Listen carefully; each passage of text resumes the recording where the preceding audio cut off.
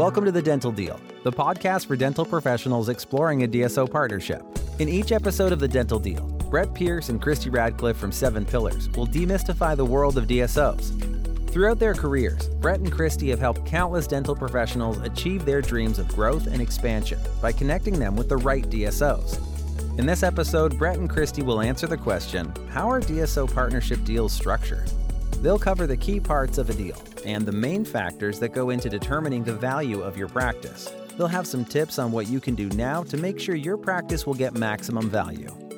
Subscribe on your favorite podcast platform and be sure to join us for our upcoming episodes. Until then, keep smiling. Over to you, Christy. Thank you and welcome everyone. I'm Christy, this is Brett, and we're managing partners at 7 Pillars. Today, we're going to give you a little deal structure 101. What's included, what's not included, what's the financial impact to you. So, let's dive in. Brett? Hello. I think it's important first and foremost to talk about what will the one deal structure be that you will never see in a DSO transaction. And never is probably a strong word, but what would your answer be? Generally, you're not going to see a 100% cash deal. I know that when you look in the news or you read the paper, you see these stories about these corporate buyouts and people are just buying these businesses for a pile of cash and the seller just rides off into the sunset. That's not how this works. Yeah. For a variety of reasons, that's not how this works. What is the most common structure that we're seeing in deals today and that most people are probably familiar with? So the reason why these groups can't give the doctors 100% cash and why they have to structure them how we're going to talk about is because of this concept called key man risk.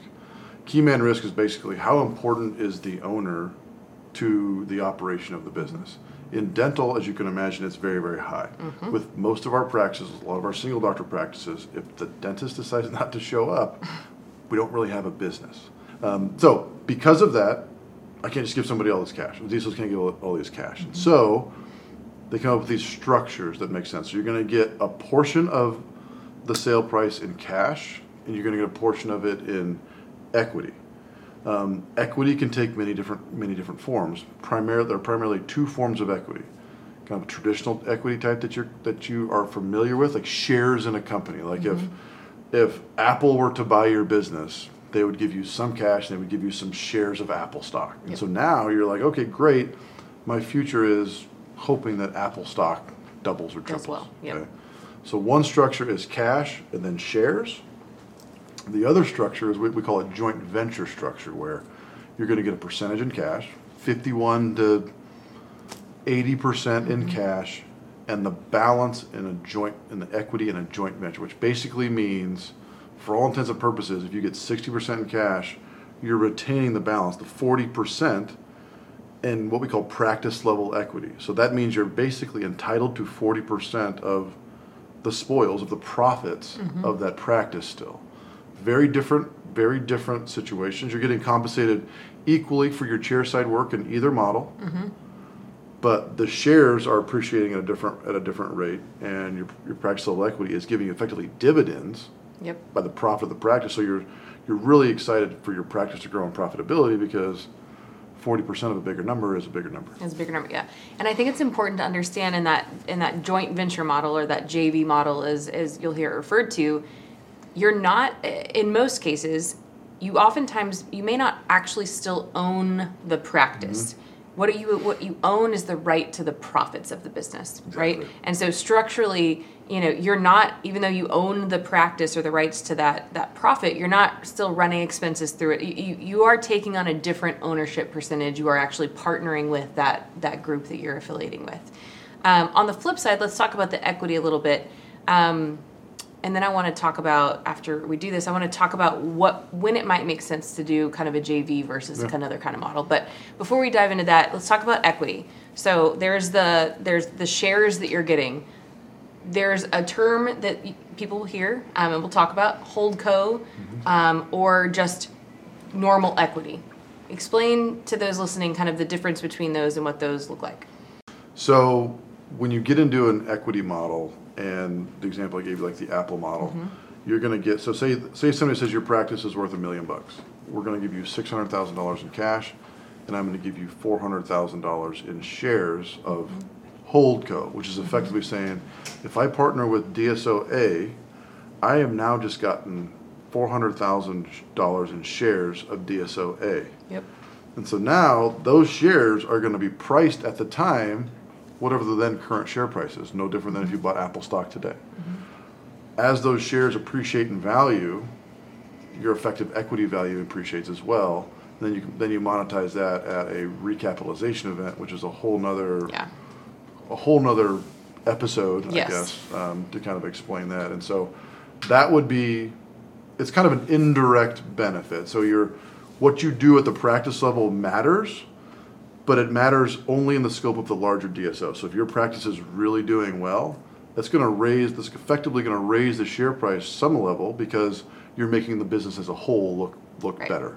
You're not necessarily getting any dividends or profit distributions from it. So there's just some different math there. Yeah. And so we've kind of talked about the various percentages you can get. I think it's important to understand, if you're considering this or thinking about this, how much cash, how much equity, if you do a JV model, a lot of that's dependent on your risk profile, right? We have some clients who come to us who say, I want as much cash as possible. We have those that say, I feel really strongly in support of this DSO that I'm joining, and I want a large chunk of equity at whatever level that they're getting that. So what is going to make someone kind of go one way or the other, or kind of if someone says, hey, I like these two companies equally, and one's a JV model and one is a cash and equity model, what might make you say, hey, financially, this is the route to go over another? Yeah, there's a risk tolerance aspect to this. There's a lot of personality aspects to, do I want stock? Am I comfortable making money via stock, or do I have to continue making all my money with my hands? And there's a wide spectrum there. A lot of our guys are like, I'm looking forward to not all of my money just depending on my two hands, and therefore I'm going to join a group, and collectively we're going to do better together, which is going to raise the share price for everyone. So now I'm financially incentivized along with all the partners of the DSO that I have, and that makes a lot of sense, right? And while you may not be receiving dividends directly, you're kind of banking on the long term folding over value of equity of the shares. When you talk about the joint venture model, if so much of your compensation is based on your practice performance still. You do 70-40. I recommend doing a 70-40 deal if anybody takes it. We always propose a 70-40 deal first. And then if they catch it, then they catch it. Hasn't worked yet, but you could be the first. So you do a 70-30, you're getting 70% of it in cash, you're getting $700,000 in cash, you're getting 30% of the profits moving forward. So if you change a process in your individual practice and it makes it more profitable, you're going to get the direct benefit from that kind of immediately. So there's a different kind of mindset there. I want to make money directly based on my actions, or I just want to use the investment value of shares over time. And so your comfortability with these structures kind of self-selects who you want to be a partner with, because most of the groups don't do both. They do one or the other, or some combination. And based on your comfortability with that, or the doctor's comfortability with that, that gives us a head start on who we think would be their best partner. I think that's really a good point. Now let's talk about the equity and the ownership of that profit. How does someone monetize that down the road? So I did have this cash and equity situation. I know this could probably be a whole nother episode in its own, but just kind of super high level, if I take this cash equity deal and I have this equity in either level, how do I monetize that when I'm ready to go, or when I'm ready to retire, or I need to kind of liquidate that? Monetizing these shares. So I have $400,000 of shares in Apple DSO. Okay, well, all of a sudden these shares are now worth, somebody says these shares are now worth $2 million. It's 5 times return on my money. Okay, great. Okay, well, that's awesome. I have a $2 million stockholder, but what do I do? So when that DSO is sold to another private equity group, generally speaking, private equity owns these DSOs. Right. And how private equity works is they buy businesses, they improve them, and then they sell them to another private equity group for a profit. So that's kind of how this whole thing works. Now the DSO is being sold to another private equity firm. Awesome.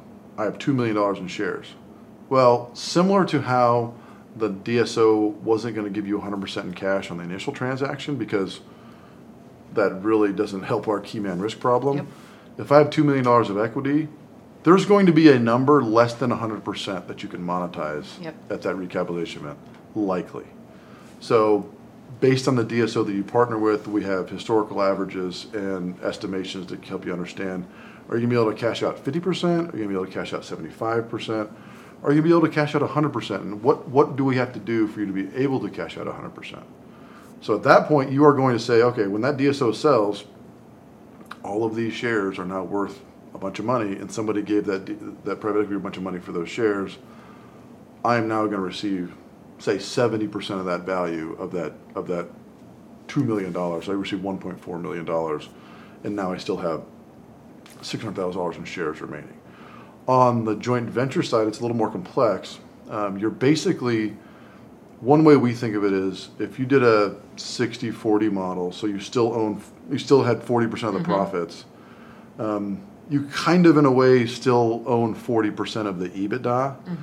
And so when these DSOs trade, they're trading EBITDA. They're selling their EBITDA. And so your EBITDA is a part of that.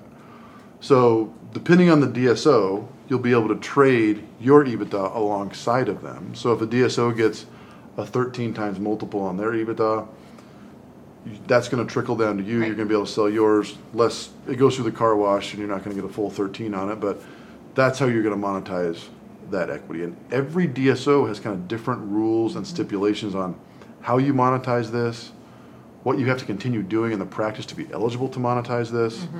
Because the stories are all great, and these are successful businesses, and there's no reason that their shares wouldn't appreciate at a good clip. But there are rules attached to it. Yeah. And the next buyer has to be comfortable buying all this stuff from you also. Yeah, and you have to also understand that these are private businesses, right? So some of these who haven't experienced a recap, you're not going to have as much data on what that looks like, or what, you're going to be using their estimate. So, again, as we've said, and if you've ever talked to us, you will hear, we have to understand these structures that we're getting into so we can understand what the financial impact will be 1, 3, 5, 10 years down the road as we're able to monetize these things, and understanding that they're subject to the market. They're subject to, everything else that we think about when we think about a share of stock. So another component that we'll see in these deals, if we talk about equity, cash, JV, and all of these can have these earnouts. Okay. So there's two types of earnouts. There's growth earnouts, and more, Maintenance earnout. I was going to say stability, but maintenance earnouts. Explain to us what earnouts are and why they're typically incorporated into a deal.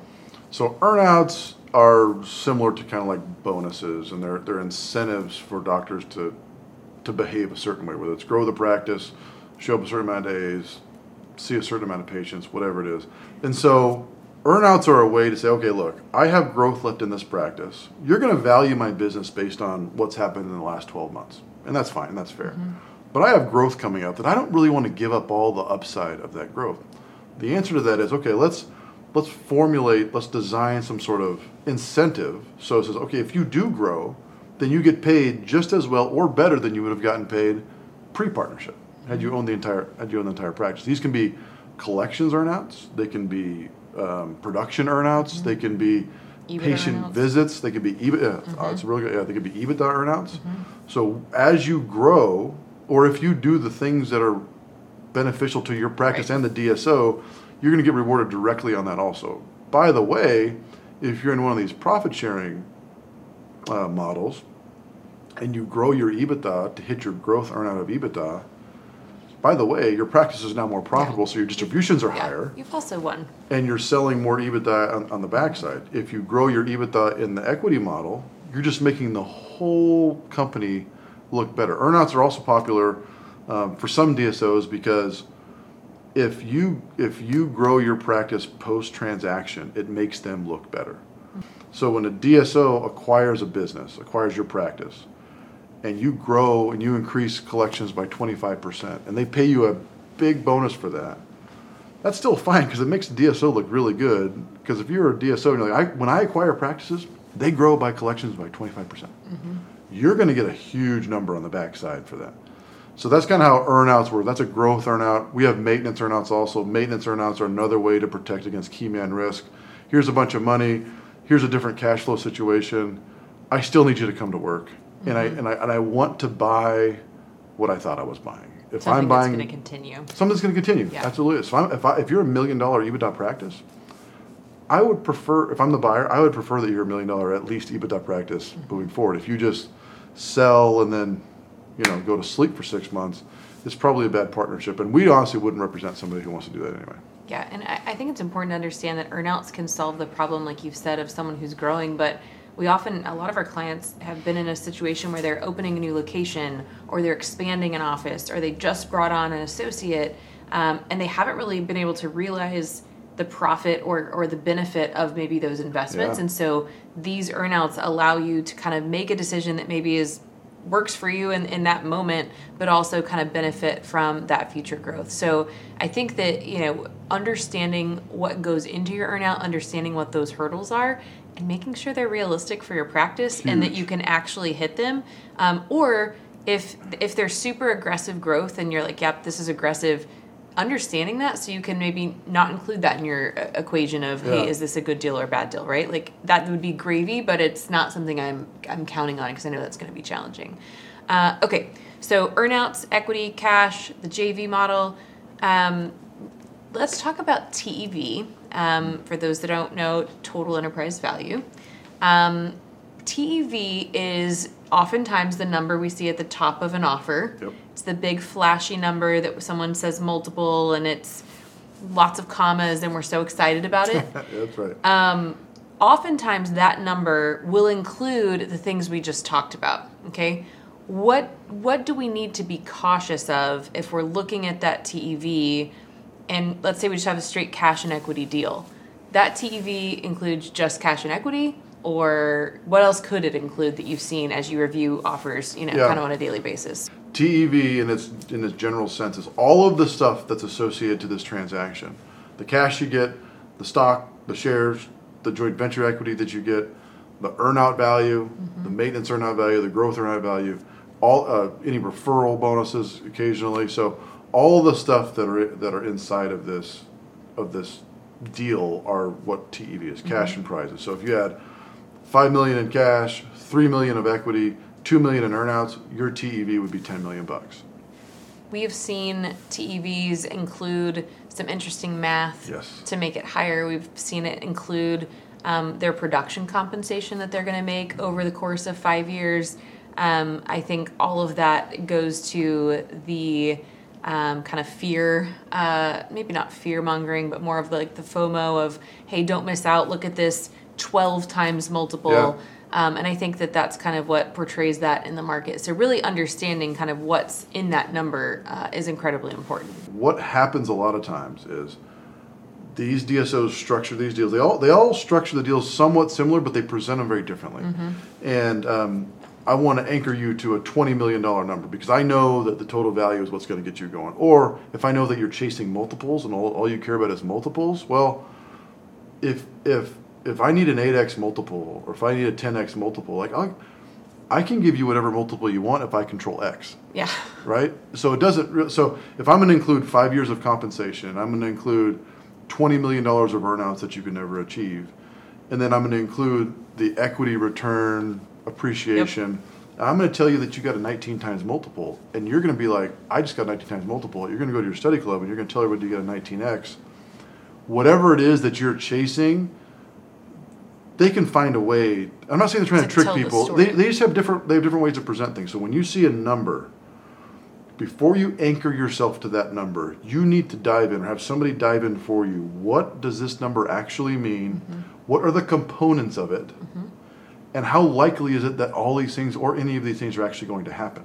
There could easily be a scenario where the number on the top of the page says 10 million, and this one says 9 million, and this one's way better. Yep. I always say that is the thing that our team does incredibly well, and I think is one of the most valuable parts of the offer process is taking various offers and really level setting those together to say, hey, this is actually what this means if all else is equal and we take out all the extras, we lay them all out, here's what you're truly getting at year 1 and year 2 and year 5 and year 10 with the same assumptions applied to each one. And I think that's an incredibly valuable and important tool for anyone out there who is, contemplating this process or maybe looking at an offer today and thinking about taking the leap. If you're not normalizing the different offers that you get, so you're actually comparing apples to apples, and you're looking at how that affects cash flow and actual tangible money and things that you get, if you're not level setting those things, I don't know how you would make a decision. No, it'd be incredibly challenging. And if you can't do it yourself, you got to have somebody do it for you. That is, look, we know some qualitative, intangible things that might make you a better fit for another partner, but you absolutely have to understand the difference in these deals, the likelihoods of these deals, what assumptions each of these groups is using, how likely their equity is to make these kinds of returns. What is that data based on? If you're going to get a 5X, that's great. Well, why? Why would you be getting a 5X? That seems very aggressive. Why would you get that? So level setting these things, that is a non-starter. You absolutely have to normalize, level set. I don't know how you would make a decision otherwise. Yeah, and it's not about taking the offer that is the most. It's just about understanding what you are signing up for, what that truly means, and how likely it is that you're going to get that. We have clients all the time who take an offer that might be less than, it's comparative one, but it was a better fit, like you said, from the qualitative aspect, and they understood more about, and they felt it was more achievable from what they expected out of their next 5 years. So yeah, if you want a 19X offer, I can probably get you one, but it's going to be full of earnouts that don't make any sense. Yeah, 100%. Well, I think that covers it. Thank you for joining us for Deal 101. Hopefully, if you have an offer in front of you and we're confused, hopefully by the end of this episode, you have a little more clarity. We'd love to talk with you. We'd love to walk through your deal. We'd love to help you compare offers that you might have. We know it's an important decision. So stay tuned for more content. I'm Christy. I'm Brett. We're 7 Pillars. Thanks for listening to The Dental Deal, a podcast for dental professionals considering a DSO partnership. Subscribe on your favorite podcast platform and be sure to join us for our upcoming episodes. Until then, keep smiling.